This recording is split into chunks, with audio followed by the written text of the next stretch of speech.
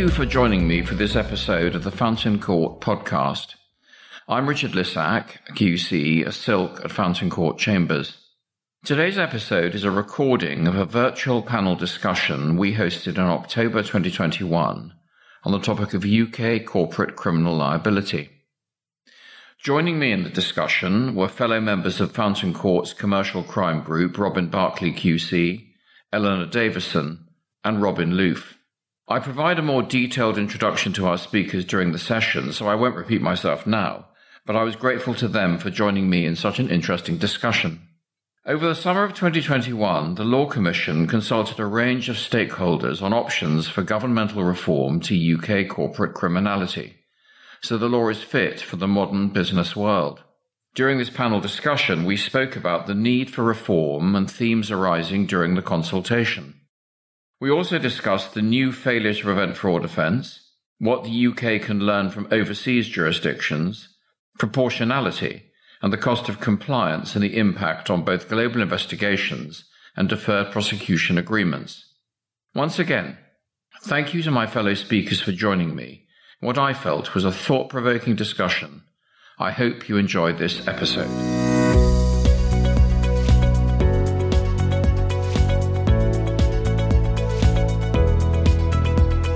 Can I just welcome you all? I'm Richard Lissack, QC at Fountain Court, and I'm delighted to welcome you to this discussion on UK corporate criminal liability and the case for reform through the Law Commission's consultation that is extant at the moment. I'm going to make a few introductory observations to set the scene for today's discussion, which we hope very much that you will play a full part in. The overarching question is whether there is a need for reform at all. The Law Commission consultation is expressed to be a search for an appropriate, principled basis for attributing criminal liability for activities undertaken by non-natural persons, which is a bit of a mouthful for saying fixing companies with responsibility in crime. But of course, it begs two anterior questions. First, should we be searching for ways of establishing criminal liability against something which, as Lord Hoffman observed in Meridian, does not exist? And secondly, if we should, what is wrong with the doctrines presently in place? So the doctrine of identification, vicarious liability, delegation, regulatory enforcement, and strict liability. The debate raises numerous legal, conceptual, and practical issues, and many of those arguments can be run both ways. So, for example, is a quasi-administrative approach typical of some of our European colleagues through the lens of regulation, which achieves the same outcome as criminal prosecution, the best way forward? Robin Barclay will be addressing that. What is the purpose of criminal law in this context? Something that Robin Loof will look at, I'm sure. And does the prosecution of companies complicate the case against individuals? Something Ella Davison will deal with when looking at DPAs and allied procedures. And what's the point when you're dealing with historic conduct every time, by definition, where often corporate body A 2021 bears no relation to corporate body A 2016, 17, or 18, when the alleged offending is committed? To help us with these issues, I'm delighted to be able to introduce you to three leading members of the Commercial Crime Group at Fountain Court. Robin Barclay took Silk in 2020 and practices in commercial, criminal, financial services, and public law.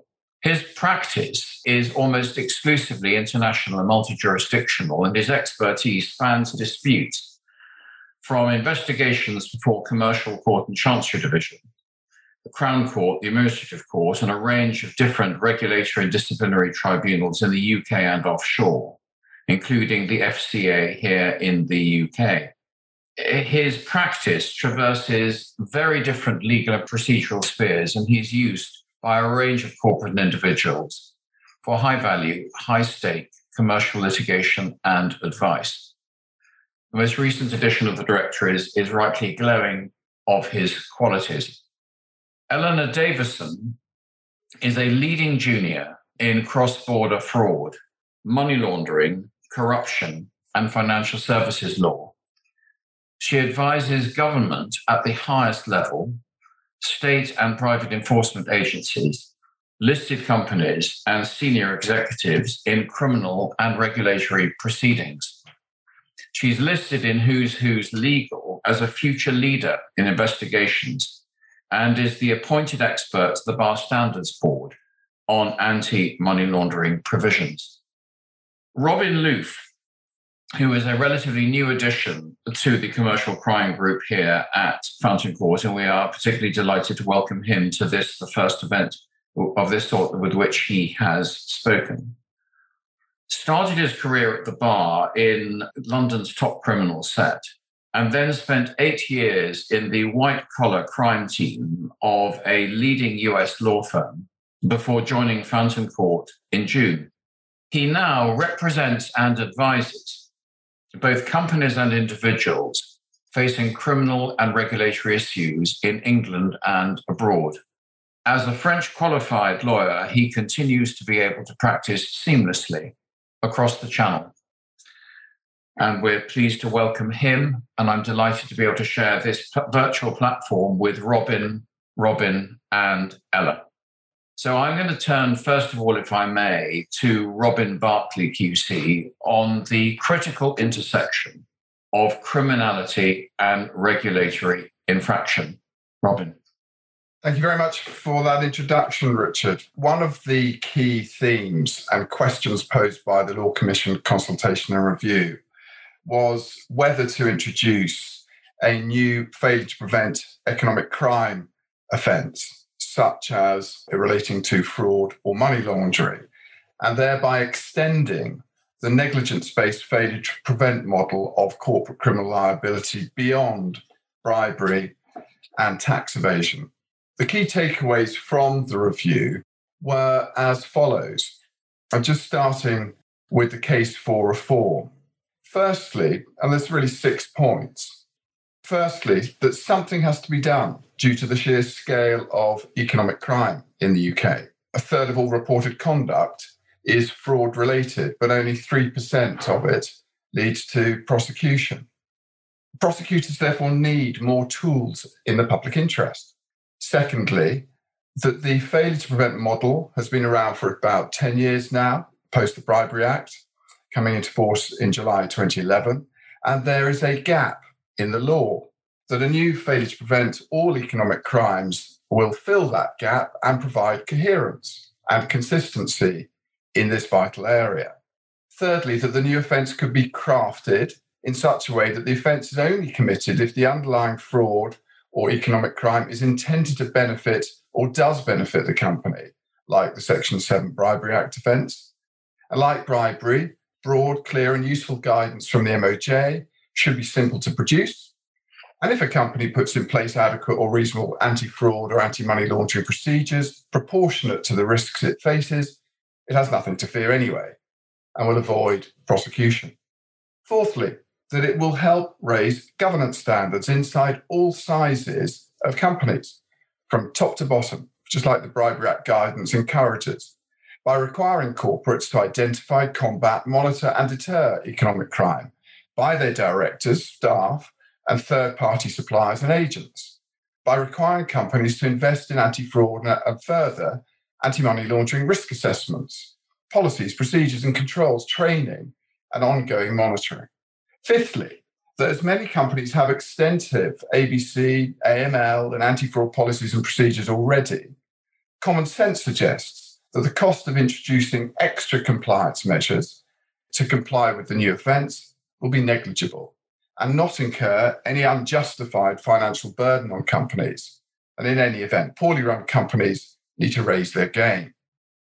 And sixthly, the identification principle is antiquated and hugely challenging for prosecutors seeking to bring economic crime cases that will stand up to scrutiny against large companies. And a new failure to prevent offence will lower the bar for prosecutors fit for the modern era and redress the current imbalance that it's easier to prosecute a small company than a large one. Against that, the case against reform really is as follows. And again, there's 5 or 6 main points. Firstly, that fraud and bribery are fundamentally different beasts and require different approaches from law enforcement and governments. In contrast to the global campaign to combat bribery and tax evasion and anti-money laundering, which has required governments to take positive legislative action to ensure corporates play their part in the different campaigns, no similar pressure exists in relation to fraud, where in the main, A, companies tend to be the victims rather than perpetrators of fraud. B, the civil law provides ample and sufficient remedies for victims to recover their losses. And our criminal law generally encourages victims to seek compensation from civil, not criminal courts. The gap in the law in this area is therefore justified. Secondly, the counter-argument is that instead of leading to a greater number of corporate prosecutions, a new failure to prevent offence will lead to the reverse and facilitate the avoidance of prosecution. And one only has to look at the volume of DPAs that have led to settlements and the avoidance of prosecution versus the volume of Section 7 prosecutions under the Bribery Act for that point to be underscored.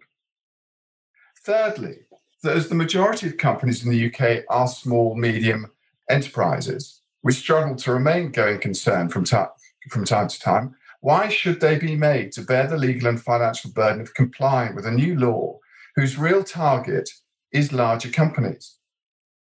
Fourthly, that there is nothing wrong with the identification principle. This rightly requires a careful and informed assessment of who was actually acting on behalf of the company at the time of a suspected crime, and whether their actions fell within the express or implied scope of the authority given to them or not. The prosecutors find it challenging to build a case that a certain individual or individuals were acting as the company at the time of a suspected crime suggests either that A, as a matter of fact, the individual's actions actually fell outside the scope of the authority given to them, and no corporate crime was committed, or B, that prosecutors are insufficiently skilled in the workings and governance of large companies and fail to identify how precisely a company is set up, how it discharges its different activities, and whether an individual's actions actually fell within or outside the scope of the authority given to them. And the fifth argument against is that to target the current imbalance regarding larger companies is in practice misguided, because they've already invested heavily in ensuring that they have adequate or reasonable procedures, policies, and controls to combat economic crime, meaning the current imbalance will persist. Now, for my part, I think the case against reform succeeds overall. I'm not convinced that the scale of economic crime will be reduced by introducing a new corporate offence. Companies tend to be victims rather than perpetrators. If they cause economic loss, their victims can do and seek redress through the civil sphere and courts. We all know that. Bribery and tax evasion are specific types of economic crime, and to my mind, the gap in the law can be justified. As to governance, well-run or well-capitalised organisations do indeed already invest in anti-graft and anti-fraud policies and procedures and trainings. And I don't consider a new failure to prevent offence will suddenly make poor companies sit up and listen and change. As to cost, again, larger organisations tend to have in place a raft of controls to combat economic crime. And so the burden of adapting to the new regime to make your business comply will in all probability fall more heavily on small and medium enterprises. As for the identification principle, it should remain, in my view. If there really is a case that a company has committed a substantive economic crime because the individual who committed it was expressly or impliedly authorised to do so on behalf of the company, then that should be prosecuted. And if prosecutors need to skill up, then they should do so in the public interest. What I think the consultation has really highlighted, however, is that the failure to prevent bribery offence has led to an avoidance of prosecution in most cases. The Petrofac case recently obviously runs counter to that, rather than an increase in prosecutions, a non-conviction-based DPA, and a process and outcome that resembles what occurs in certain regulatory spheres. And as such, the question arises as to whether corporate negligence and economic crime should be dealt with by the criminal process at all, or whether it should be hived off completely to a regulatory regime. And that leads to the next topic, which was raised by the Law Commission in relation to Principle 3 of the FCA regulations, whereby firms regulated by the FCA have a mandatory duty to take reasonable care to organise and control their affairs reasonably and effectively with adequate risk management systems. And during the Commission's panel sessions, the question was raised as to whether, if this is really what a new failure to prevent economic crime regime is aimed at, then shouldn't they be dealt with through regulatory proceedings, not criminal? Again, the case for falls into a number of bullet points. Firstly, that the DPA process and corporate sentencing guidelines resemble the FCA enforcement process, in that once either agency has a sufficiently good understanding of the facts, it may engage with the company under investigation with a view to negotiating a settlement, and if so, the appropriate penalties are then calculated using a very similar model across the FCA and DPA and sentencing guidelines documents. Secondly, what the Law Commission review has also quite rightly asked is, should the FCA model be extended to cover the new failure to prevent arena? That begs the further question of what would such a regime for the CPS, SFO, and corporates look like? Now, I'll take a stab. In summary, this could be the application of the Code for Crown Prosecutors, or the lower DPA test of reasonable suspicion, by the prosecutor to determine whether a corporate is guilty or not of the failure to prevent offence. And if so, the appropriate sanction from a menu including all the classic ones that we're all familiar with in this area: disgorgement, confiscating any corporate benefit, or paying compensation to victims on occasion, as well as fines, and taking remedial measures and or giving undertakings to do so, as well as periods of monitoring, suspension or prohibition, etc., based on an assessment of the seriousness of the corporate crime in terms of its impact, harm, and motivation, and the nature, size, and complexity of the company. Having made those determinations, the CPS or SFO would then serve its determination on the company it's been investigating in the form of a warning or minded to notice, with a view to reaching a swift and cost-effective resolution by way of negotiation, which affords the company the right to make representations in response and possibly a sizable early discount. And if no settlement can be reached, the formal decision notice is then issued by the CPS or SFO, which the company has the right to refer to an independent tribunal as opposed to a court for hearing and determination, where the requirements of the ECHR and other such rights and protections are fully respected, and affords a right of appeal to a court. Now, aspects of such a scheme have been used for many years across the criminal and regulatory sphere by the FCA in relation to market abuse and other financial crime and regulatory offences, by the FCA and HMRC in connection with breaches of money laundering regulations, by the FRC regarding breaches of its accountants, auditors, and actuary schemes. And whilst no scheme can ever be perfect, and party cases in particular can throw up complexities, such a scheme would, firstly, carry much the same financial burden to companies regarding the cost of compliance, investigation, and sanction as the current criminal regime, but avoid the stigma attached to criminal investigation. Secondly, fill the perceived gap and create a consistent process for the enforcement of negligent-based corporate economic crimes and other corporate systems failures. Thirdly, accommodate all types of economic crime by companies and all kinds of sizes of companies, as the nature and the size of the company and the issue of proportionality would all be factored in to the assessment of each case. Gain the same traction in terms of improving corporate ethics and behaviour if the publicity and guidance mirrored that of the Market Abuse Regime and Bribery Act, and create the same mutual benefits to prosecutors and companies as the FCA scheme by incentivising early settlement. The case against such a scheme and hiving off the failure to prevent and negligence-based economic crimes into the regulatory sphere is, again, multifaceted. But firstly, primarily, the CPS and SFO are crime fighters, not regulators, and work in the criminal, not regulatory sphere. Secondly, that neither the CPS nor the SFO have scope in their budgets to embrace such a new change. Thirdly, the regulatory process can often be protracted. Fourthly, the current judge-led process of DPAs works well, and who would qualify anyway to sit on a tribunal. Fifthly, the stigma attached to regulatory investigation is not so different to a criminal investigation. And sixthly, it would create a two-tier system where companies would be perceived to be treated more leniently compared to individuals under criminal investigation. It's an interesting balancing exercise, once again, but for my part, I think the case for extending the FCA enforcement model to all negligence-based economic crimes holds some real force. That the CPS and SFO are crime fighters is not being said in relation to extending their remit to prosecute the new failure to prevent offence. And in any event, each of them has the power to bring, and it is experienced in mounting, certain civil proceedings as well as criminal. That the CPS don't have the financial capacity to start doing this sort of work is unlikely to be said if they start prosecuting the new offence. That cases could be drawn out? Well, of course, every case differs. But one only has to look at how long serious criminal fraud investigations take in England and at the backlog of cases in the criminal courts at the moment to see that the public interest could justify trying something swifter than the current arrangement. As for the two-tier system, well, shouldn't the aim of a prosecutor be a quick corporate settlement where it's appropriate to enable it to focus its resources on individuals?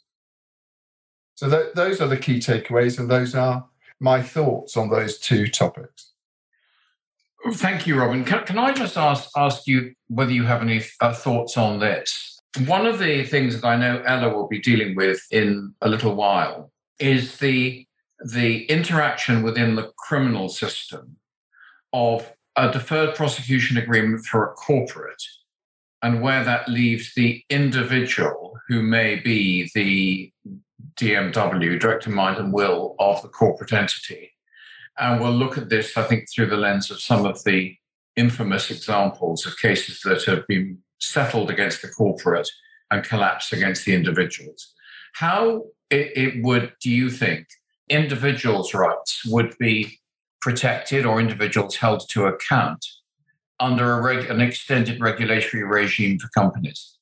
And I think just as current parallel civil and criminal proceedings, as well as regulatory proceedings, manage these sorts of cases, each scheme facilitates and certainly protects due process rights. And companies and any third-party rights and interests can adequately be protected because by hiving off the corporate proceedings, as I see it, from the prosecution of individuals, steps could be taken as they currently are across the criminal, civil and regulatory spheres by both the prosecuting bodies and or tribunals hearing the proceedings and or judges to manage and protect any serious risk of injustice that might be perceived to arise to individuals through stays of the different proceedings if need be, reporting restrictions and other measures that we're all familiar with, such as anonymity orders, etc. And then secondly, as to the use of, say, evidence obtained in the regulatory sphere in any subsequent prosecution of individuals, that again can be managed in the way it's managed currently through the provision of adequate safeguards, such as the privilege against self-incrimination and Section 78 PACE, and or possibly a new statutory default prohibiting the admissibility of witness statements and oral testimony given in regulatory proceedings, other than in exceptional circumstances in any subsequent criminal prosecution. Interesting. Ella, I don't know whether you have a view on this. I do. I mean, I agree with Robin that the current regime could be rolled across, so you can well see the Section 393 FISMA safeguards that are in place that afford individuals who are the subject of prejudicial criticism in a notice third-party rights in relation to that notice to make representation and to see the evidence underlying that notice And of course, those rights which bite from the date of publication, as Robin says, it may be that in some cases notices can't be published until a view has been taken on whether or not individuals should be pursued. Yeah. Before I come to you, Robin Loof, for your reaction on this, one thought is this, that the problem with any shift of corporate liability away from the criminal arena is the eponymous Daily Mail reader's reaction to companies being seen to, quote, get away with it. We probably all have our views on whether that should drive reform of the law. But do you see that, Robin Barclay, before I come to you, Robin Loof, Robin Barclay, as being a blocker to some form of more streamlined modern regulatory regime, or do you think it is completely irrelevant to the whole debate? I think it's relevant because people make it relevant at the moment, in the sense that we work in a paradigm where it matters. And being the subject of a criminal investigation, whether you're an individual or a company, has a stigma attached to it. And in order to avoid any such stigma, companies go out of their way to invest so heavily in compliance programs. That is part of what they do. However, I think there are two things. One, if it's a negligence-based liability, then for reasons of consistency, it seems to me that it's better, more coherent, to acknowledge that from the outset and how it's dealt with by the criminal courts in any event for companies, and put it all into one basket, so to speak. And secondly, that I think, as I said in relation to the stigma attached to regulatory investigations, I don't think the public may really differentiate between whether it's the SFO or the SF or the FCA bringing a criminal prosecution or bringing a regulatory investigation or enforcement action. What matters is has justice been done in the sense that where sanction is appropriate, that those who need to be brought to account are brought to account, and what is the size of the fine or the punishment or the penalty. That's what really matters. And I think so I think we could entertain a paradigm shift whereby corporate criminal liability dealt within a regulatory arena is deemed to be wholly acceptable. And also when you get the benefit, hopefully, of early settlement, so that prosecutors can really focus on individuals. Robin, I don't know whether you have a view. I do, unsurprisingly. Part of me feels that part of this debate I find slightly frustrating because there is an air of displacement activity on this debate, because I think, as we all agree, and I think we've touched upon, and this goes back to the Daily Mail reader that you made reference to, Richard, at the heart of this problem is that corporate enforcement, whether that be criminal or regulatory, is under-resourced. And discussing, effectively trying to resolve what is a resourcing and organizational problem with reform to the substance is arguably the wrong way to go about these things. Now, having said that, I take a slightly different view to Robin. I do think there is a case for reforming the substance of the law, not least because one of the characteristics of English corporate criminal liability is that it's such a slightly messy system. Because we have such a restrictive general regime, it's forced us, and Robin touched upon this, it's forced us to adopt derogatory regime for specific areas where we feel that corporate enforcement isn't quite working. So bribery and tax avoidance is one thing, but we have huge swathes of health and safety, environmental legislation where corporate criminal liability works differently. So I think a reform to the general regime would effectively, arguably, prevent the need to have all these sectoral derogatory regimes that work in specific ways. Interesting. One thing that I just like to pick up on, that Robin Barclay, with you, that arises really from what Robin Loof was saying and my reference, rather discourteously, perhaps the Daily Mail, but everyone knows what I mean, I'm sure, is this. What is the true purpose of prosecuting a company? The true purpose is that it is a legal person, isn't it? And therefore, if a legal person is deemed to have contravened the criminal law, then just like a human person, who is another form of legal person, then they should be held accountable for it. I think that's the way it works.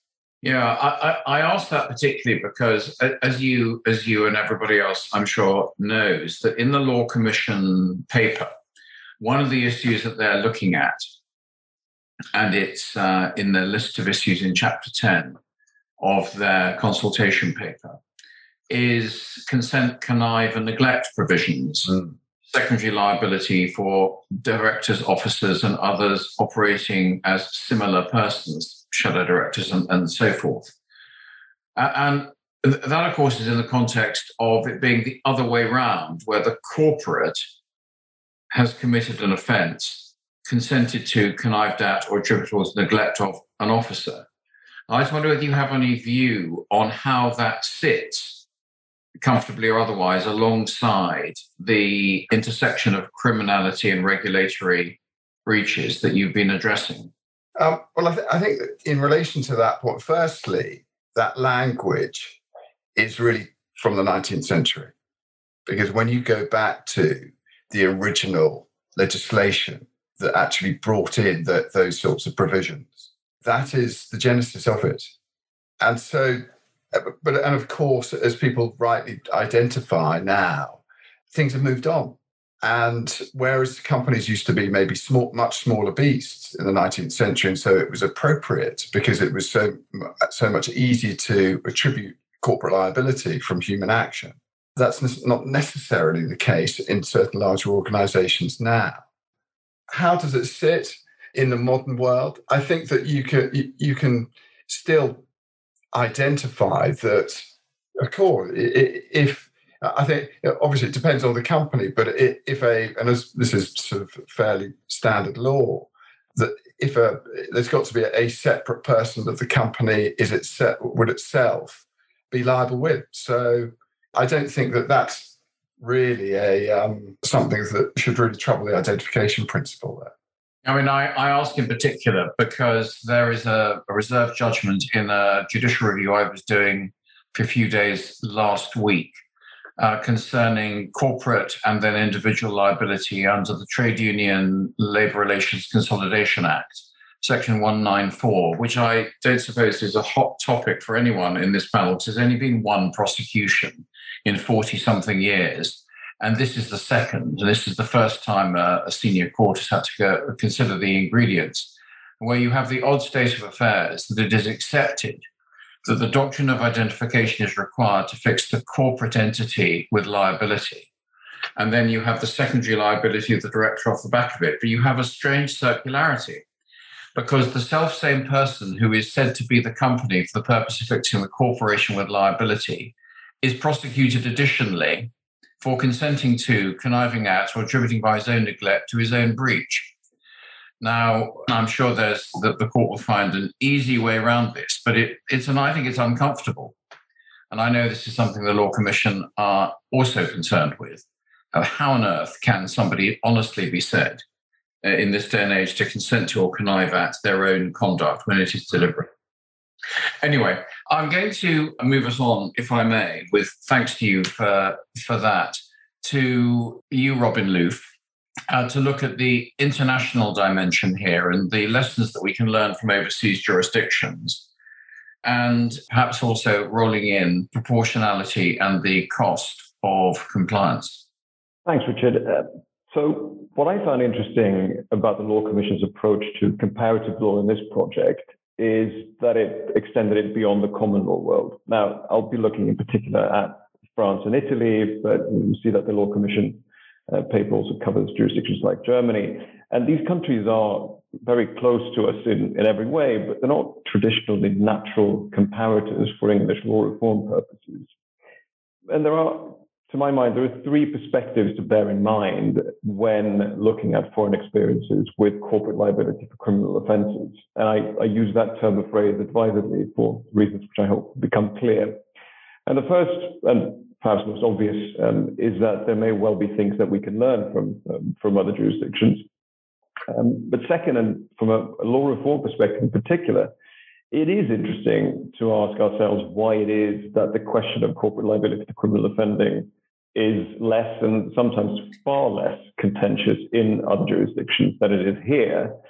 And here, just sort of brief comment, it seems to me that the more effective corporate enforcement is perceived to be, the less pressure there is to reform corporate criminal liability rules. And so again, we're coming back to this point that part of this debate is displacement for the fact that we don't dedicate enough resources to the criminal justice system, but in particular the corporate enforcement.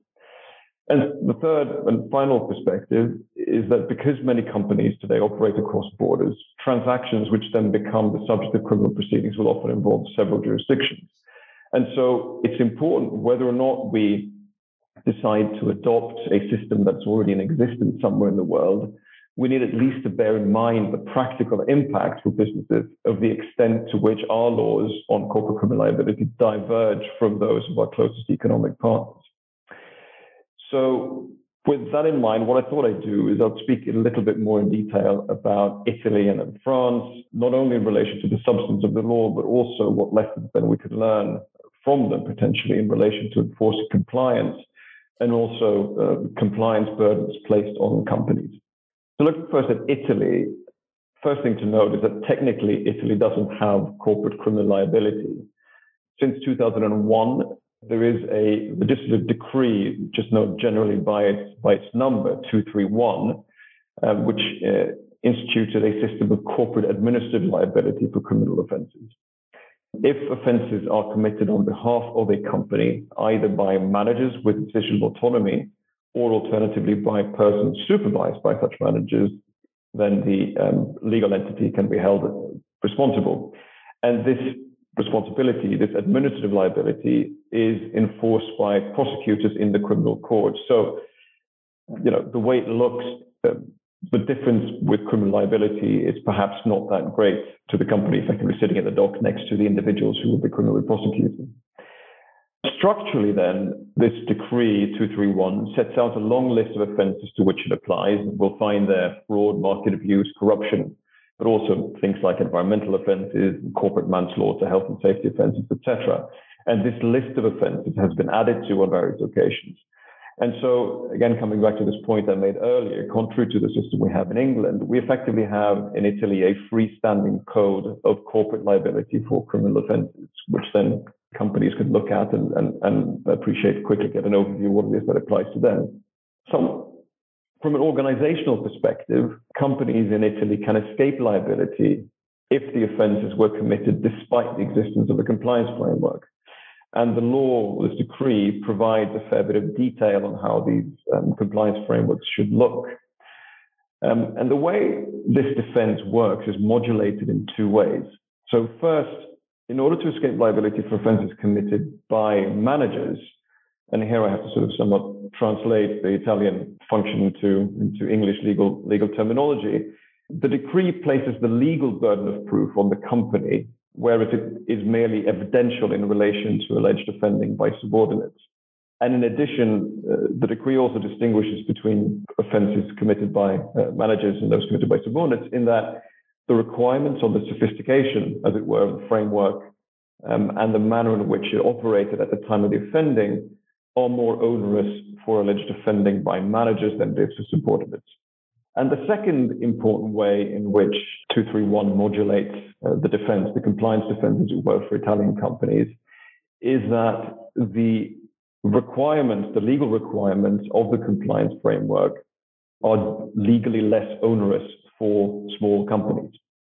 And I think, we can all see the similarities between the way the Italian system operates and what a potential extended failure to prevent system could look.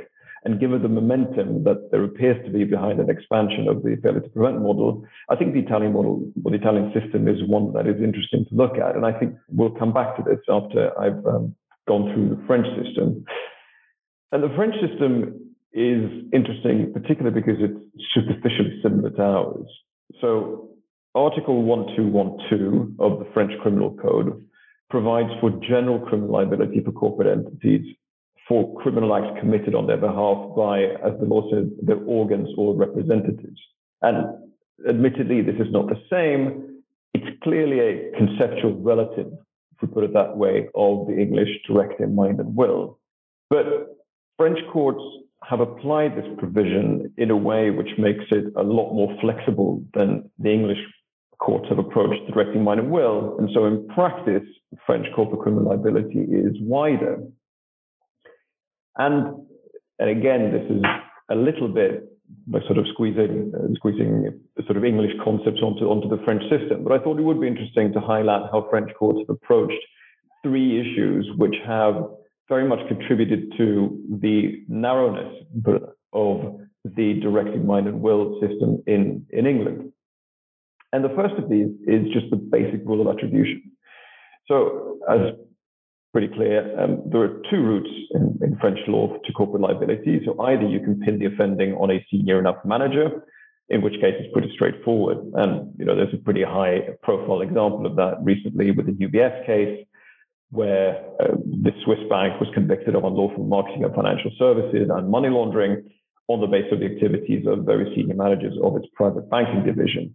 The company was then convicted alongside a number of those managers. I should add that the appeal is pending, and we currently expecting the French court or the Paris Court of Appeal to issue its ruling in December of this year. But alternatively, and this I think is perhaps more interesting, in France, you can seek to ascribe corporate responsibility through a collective body, so an organ, as the law puts it, of the company. And where it gets interesting here is we're looking at the approach that they take to the mental element, because the article in the criminal code, which follows the one on corporate criminal responsibility, enshrines the principle that serious offences require intention. And that's by no means disapplied for companies. And whilst, to my knowledge, the French Supreme Court has not made any statements of principle on how this works, what appears from the cases is that in the absence of evidence of intention or knowledge on behalf of one or several individual members of an organ, French courts will acquit the company, and there is some recent Supreme Court authority on this. But what also appears relatively clear is that there is no requirement to show that a majority of the members of a collegiate body which took a relevant decision had the requisite intention or knowledge. So moving on then to the second issue, which I think is an interesting difference between the French court's approach and the ones in England, is the issue of aggregation. Because as we know, our Court of Appeal has made it clear that you can't aggregate the knowledge of several directing minds in order to make up one corporate mens rea.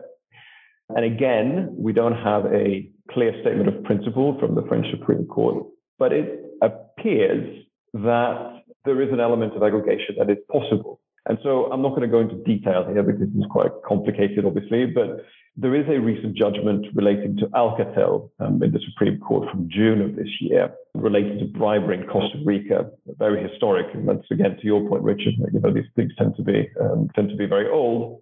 But here, the Supreme Court approved the conviction of the company, where liability of the group company, the Alcatel group company, can best be explained on the basis of an aggregation of knowledge between a number of representatives as well as a collegiate body.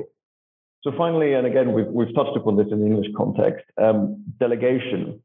So in France, where decisions are made either further down the corporate hierarchy or even elsewhere in a corporate group, judges can look for delegation from the senior levels of the company to those responsible for the conduct itself. And here, delegation is relatively flexible. It can be both legal and factual. And again, this Alcatel case is a good example, because here the Supreme Court approved an approach which involved looking at Alcatel's organizational structure. So we're looking at business lines and sales regions rather than the corporate structure.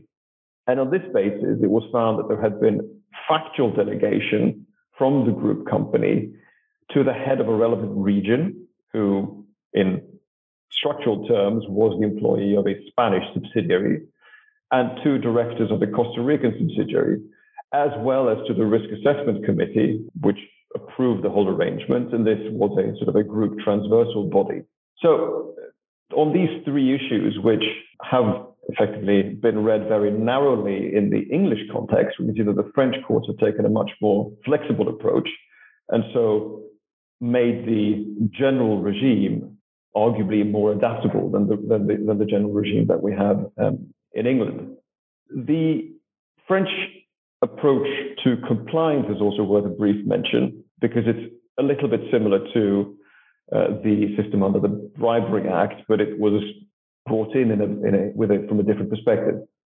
So in 2016, in late 2016, the Sapin II Act was brought into force, and it imposed on companies with more than 500 staff and over 100 million euro in turnover an obligation, so freestanding obligation, to put in place anti-corruption compliance programs satisfying a number of criteria that the law sets out.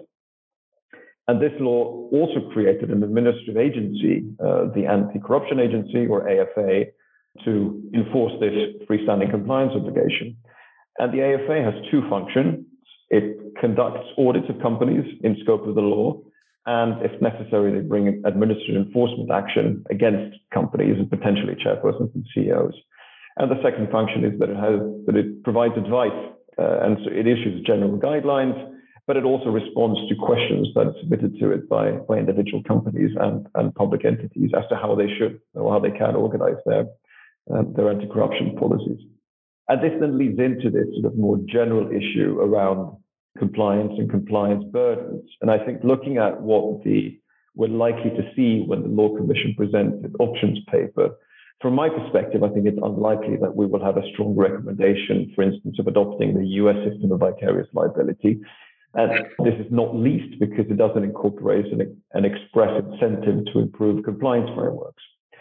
I mean, we saw that the Bribery Act 2010 caused a sea change in how companies approach anti-bribery compliance. As I already mentioned, there was something very similar that happened in France when they adopted the Sapin II Act in 2016-2017. And so I think we can say that express incentives or mandates to introduce strong compliance frameworks are effective at improving corporate systems and controls.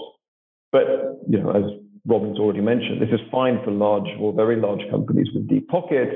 But what about, the small and medium enterprises with less financial firepower? And here, sort of looking at the UK, in theory already, the compliance burden should fall differently on companies according to the size and the nature of their operations. So proportionality is already a factor when assessing the adequacy of a compliance framework. But in legal terms, the words adequate, if we're looking at the Bribery Act, or reasonable, if we're looking at the Criminal Finances Act, do a lot of heavy lifting. And I think there is a good case for saying that there is insufficient guidance out there, particularly for small and medium enterprises, to enable them to make the necessary judgment calls. And if we look, for instance, at Italy, there is clearly scope for making the law more precise on what we really mean by an adequate or reasonable compliance framework and what is required of companies of different sizes. Another argument that's often made is that sort of the extension, if we're looking at failure to prevent, that this will result in a massive increase in the compliance burden. I think this should probably worth nuancing a bit. I think the Bribery Act experience, if you put it that way, has made us think of compliance sort of in material silos. And if we imagine compliance being a wall, the reasoning would be that, anti-corruption compliance is one brick to which we would need to add, another brick of equal size representing anti-fraud compliance, and another brick of equal size equaling anti-false accounting, etc.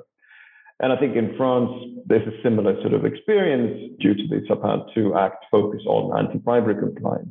But I think, Robin, as you already said, in reality, that's not how it works or how it should work. Companies do approach compliance, and as a holistically, looking at financial crime compliance, for instance, in the regulated sector, it's certainly a transversal approach to compliance generally. Having said all that, there is obviously a risk, or I think it's fair to say that it's generally the case that if there is an extension of failure to prevent, there would be additional costs, sometimes in the form of significant threshold effects. And I'll finish perhaps on this. And I think, for instance, I can imagine that more and smaller companies may find themselves having, for instance, to hire a full-time compliance officer, whereas previously they might have found it sufficient for that function to be merged with, for instance, the head of legal. Thank you very much indeed. I've got several questions here, but I'd just like to, before I come to those, ask this. piggybacking off your observations about aggregation, which are very interesting, given I made an early attempt in 1997 to persuade the Court of Appeal that aggregation should fly and was told I should fly straight out to the door in one of the train crash Attorney General's references that I did. But there is a gap in the argument between everything's fine, leave it as it is, and scrap it and let's have a failure to prevent. I'd just like to know your views, if you have them, Robin or Ella or Robin, on the extent to which the doctrine of identification is fine, so long as you modernize it by reference to two recognitions. One, that in companies, powers and duties are delegated, and two, decisions are made collectively. And so whether the doctrine stands as a medium for fixing corporations with liability, but its underpinning principles are adapted so as to import, à la France, the aggregation doctrine into English law, and also to cater for delegation as well, which I think are two fundamental changes that could work. But I'm interested in your views. And Ella, I don't know whether you have a view on that. I do have a view on that. I mean, as to delegation, it is a route to corporate liability through delegation already. But I think, as the Barclays case pointed out, if the delegation is limited in scope, then in fact a court may find that the apparent delegatee was not given authority to carry out the act, and so they may not amount to the directing mind and will. And so I suppose with the delegation route as it currently is, there's a lot of power in the hands of a company to craft the scope of its delegation very carefully to make sure that the responsibility doesn't fall to any particular individual and rests collectively with the committee. And that's where I think the aggregation point becomes very interesting indeed, because I do think that the current directing mind and will route is not fit for purpose when it's laid onto a modern corporate. It just doesn't bear any relation to how we all know banks and other institutions actually take their decisions these days. So I suppose the question becomes then, if we were going to adopt some form of aggregation, what would it be? I would be quite interested to hear from Robin about France, where I think he said that there was aggregation. There didn't have to be a majority of the particular committee, but I wonder where that line is. How do you judge when you've got enough people of a particular view who have sanctioned a particular decision to fix the corporate with liability? So, as I said, there haven't been sort of any statements of principle. I'm not sure if you ask a French judge whether this is how they think about this, whether it's in terms of aggregation. But what you're highlighting, and I'll try to answer the substantive question, but what you're highlighting is that the difficulty here is that it's not very clear. And that, I think, would be the difficulty when you try to refashion through statute the identification problem, is that it's difficult then for companies to predict when effectively they will trigger their liability. Yeah. And I think that is certainly the case in France. In terms of aggregation, in terms of fixing knowledge within an organ and within a collective body, it seems that it would potentially be enough for one or two of the members of an organ which took a decision which effectively leads to a criminal offence being committed, having the requisite knowledge. And so you don't actually need to have, as I said, you don't need to have a majority of the membership of that body that took a decision to be liable personally in order for the company then to be liable. And that would potentially solve one of the discussions that have arisen out of the Barclays case, effectively, when you would, what would happen when, the board is misled as to the purpose of a particular transaction, and that knowledge is confined to one or two individuals on for instance, a nine-body panel. Can I ask a question, Richard, of you? I wonder, when you read the Law Commission paper, what comes out very strongly is that what has happened in the case law is not what they were anticipating would happen. They felt that the meridian line of attribution might come to the fore. But of course, Barclays appears to have put the brakes on that. Do you think there's any merit in looking again at establishing meridian as the way that corporate liability would be attached, thus giving courts more flexibility to fashion that special rule that is more tailored to the specific circumstances of the actus reus and the mens rea? I think the short answer to your question is yes. But I think the difficulty is this, that as you know very well, our argument in Barclays was that Meridian was no more than a subset of or a development of the doctrine of identification applied to a particular regulatory context. And as Mr. Justice Jay, first instance, and then Lord Justice Davis on the SFO's challenge to our success in front of Jay, both ruled, it didn't take the SFO anywhere. And on one view, the Barclays judgments are a retrenchment of the Tesco and Nattrass principles, yes, quite a conservative basis, consigning or putting Lord Hoffman's speech in Meridian in its context, i.e., he was concerned with a corporate entity not being allowed to escape liability for what is exquisitely a corporate offence, merely because the person who was carrying out the conduct in question was lower down than might otherwise normally be the case for somebody fixing corporate with liability.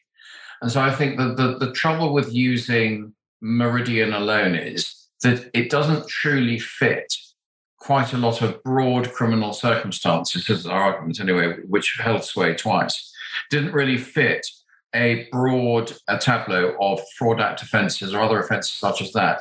It's fine for regulatory stuff. It's fine for the securities issues that the Privy Council was there considering. I think it's difficult to read that across more broadly. And at one stage, the SFO were minded to argue that Meridian was the solution to all of their problems, but they kind of veered off that. I suppose I think to Robin Louve's point about certainty, with Meridian, a Meridian application, it would just be almost case by case, and there wouldn't be any certainty for a corporate as to how to conduct itself. Yeah, that's right. I mean, interestingly, in an FCA investigation, which I'm involved at the moment for a corporate defendant, the law there that the FCA say applies in a regulatory context is Meridian. Yes. And one can see why. And that is perfectly coherent without conceding the point or identifying the case. That may be a perfectly coherent position for them to take. But I think in crime, it's more difficult. I think we're just going to move on. I'll have to leave the questions about the Italian methods and French methods of corporate liability being fixed, Robin, to take up with you offline. But I think if we move on to your piece, Ella, can we come on to global investigations and deferred prosecution agreements, please? Yes, and I'm conscious of the time, so I'll keep my observations brief and to the point. Just in relation to deferred prosecution agreements and the issue of where the corporate criminal liability, what the impact is on deferred prosecution agreements, is the first point I'm going to address. So in the context of deferred prosecution agreements at the moment, the high threshold of establishing corporate criminal liability is a problem inherent in the regime. And that is because to enter a DPA, the prosecutor must satisfy the evidential test, the full code test, or be satisfied that there is at least a reasonable suspicion based on some admissible evidence that the company has committed the offence. So because of that threshold step, where the prosecutor has had to have a really good think about corporate criminal liability in relation to some offences, it was expected by commentators that most DPAs would focus on the failure to prevent offences that we've talked about already, such as failure to prevent bribery and the criminal facilitation of tax evasion. Because in those offences, of course, the identification principle is not in play. They are strict liability offences with the adequate procedures defence. So of the DPAs concluded so far, just 3 of them out of the soon-to-be 12 and 13 relate to fraud offences. And those are the Tesco Stores Limited DPA, the Serco DPA, and the G4S DPA.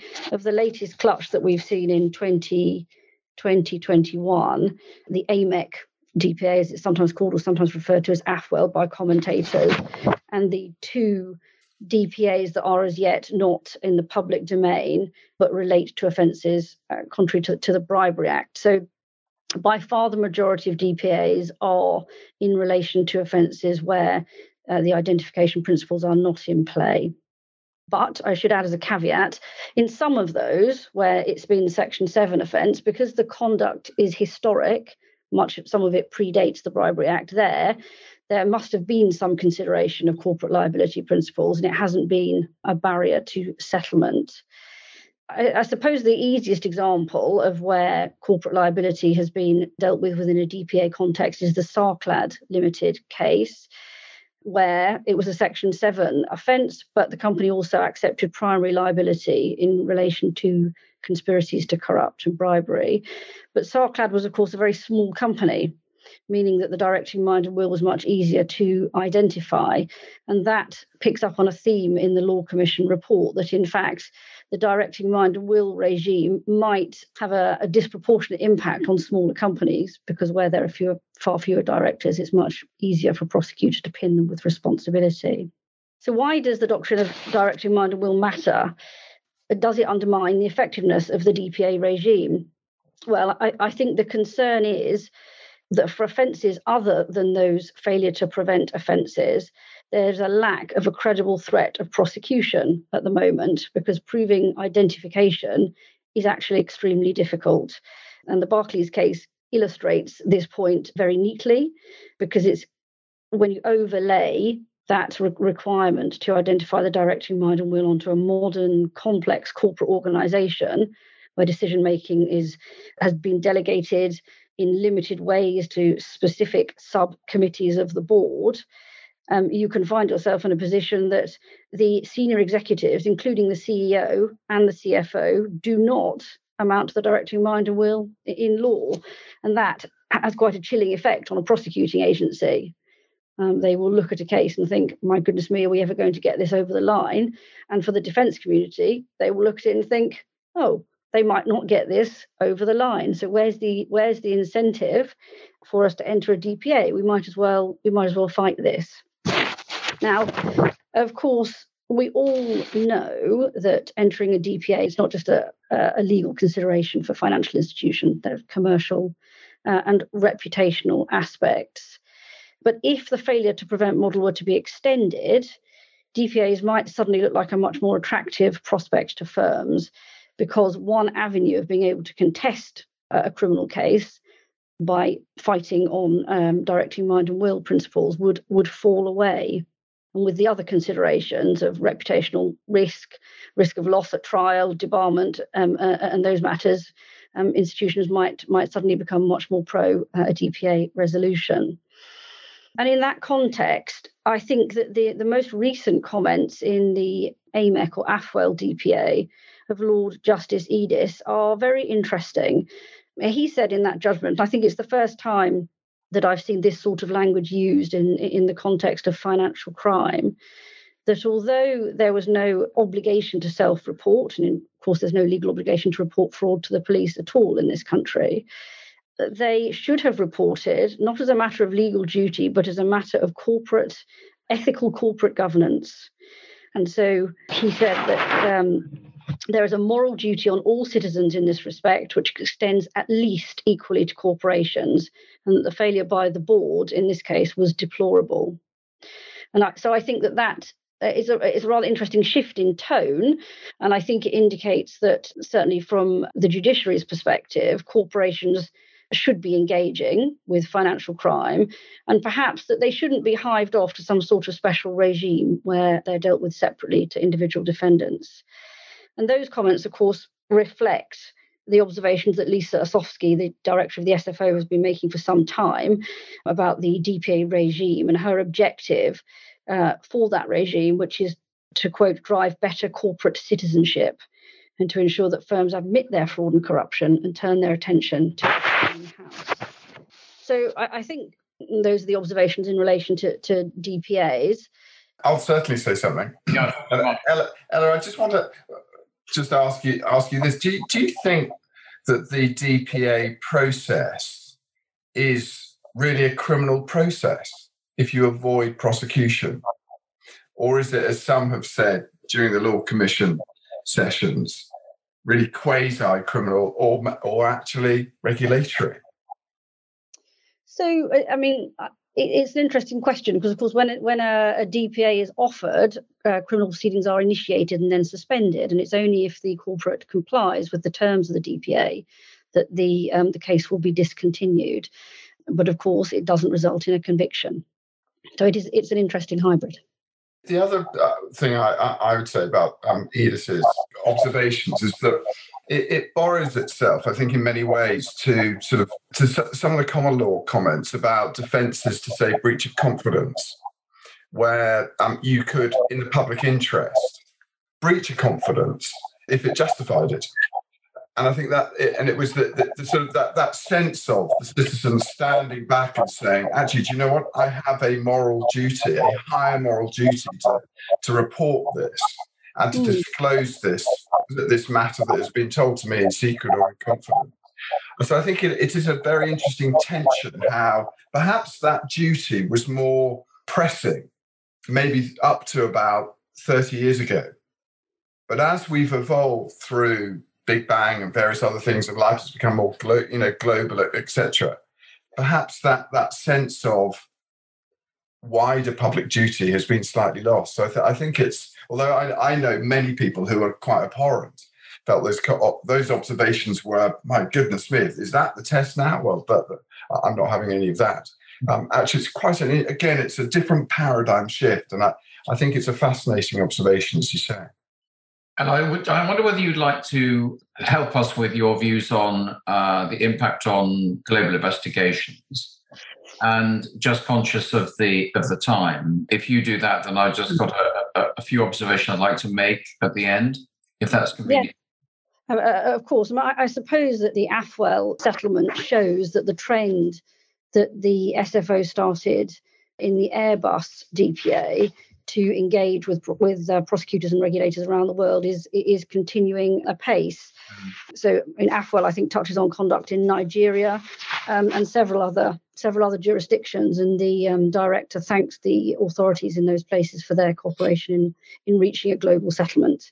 So I see no signs of the global nature of these agreements slowing down. Yeah. One thing I'd be interested in your view on is this, and I know that you are responsible for the JIR book on global investigations, so I ask you with that advert and hat on, and very fine it is too. But I just want to ask you this, do you think that, taking the cases you've just alluded to, perhaps as the springboard for answering this question, that the ever-present problem that we all know faces corporates of on an international investigation of how on earth do I arrive at a singular settlement? Or how does my admission in this jurisdiction affect my liability in that jurisdiction? Do you think that we're slowly feeling our way towards a solution to that?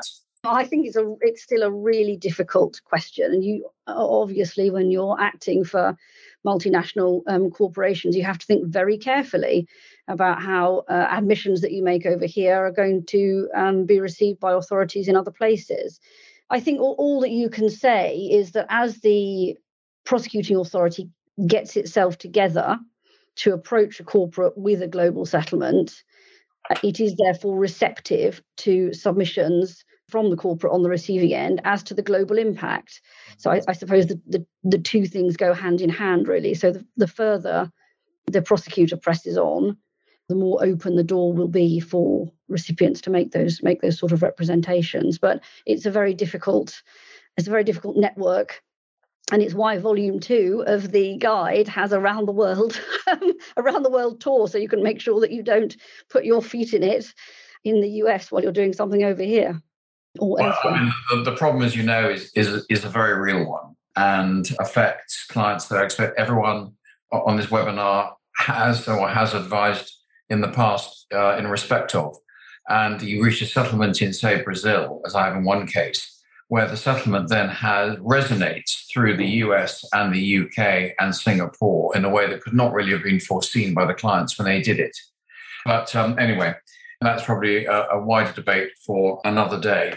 I'd just like to perhaps wrap things up, if that's okay with everyone, by just making these observations. It's perfectly obvious from the compelling presentations that Robin, Ella, and Robin have provided that the answer to the issues which are said to stalk corporate liability in UK criminal law are neither singular nor straightforward.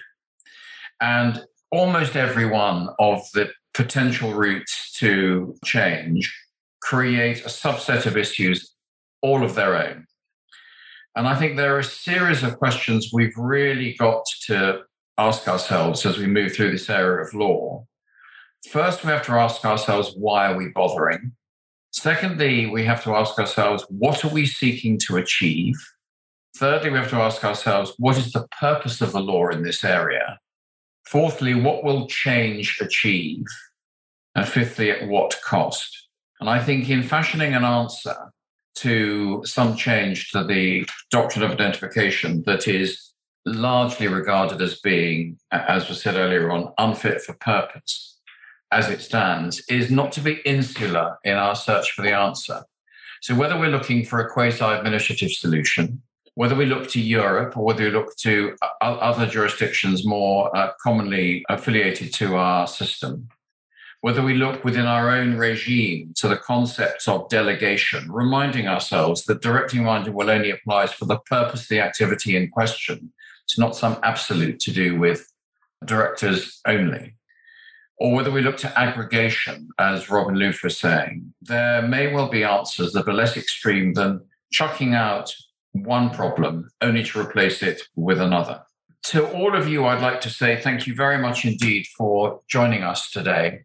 And I'm sure that we all in the room would all be cheering loudly the contributions from the three panelists.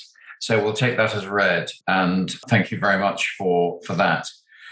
Three short points. One, we're very happy to pick up your questions separately. We are all at your disposal. If you have any specific questions that time or uncharacteristic shyness has prevented you asking in the course of this webinar, and I'm sorry we haven't asked all the questions that we might have been able to cover, you can ask us separately. Secondly, we'll be in touch regarding the recording of this webinar in case you want it as a souvenir of the day. And thirdly, many of you already do subscribe to this work group's Fountain Court quarterly newsletter, which has been extremely well received. If you don't have it already, it's described by a partner of a leading city firm as something he read from cover to cover, which is gratifying and maybe indicative of his reading material. But anyway, we'd be very pleased indeed to provide it to you. If you contact us, then we would be delighted to do that. But unless there are any last questions or last contributions, I'd like to suggest that with about 5 minutes to spare, we might bring this to a close with my thanks to all of you for attending and to Robin, Ella and Robin for their contributions. Thank you very much indeed. Thank you. So there you have it, an interesting discussion around the potential new shape of this fascinating area of law. Once again, I'm very grateful to Robin Barclay QC, Eleanor Davison and Robin Loof, and I hope our listeners enjoyed the discussion as much as we all did. Do join us next time for more legal news and analysis on the Fountain Court podcast.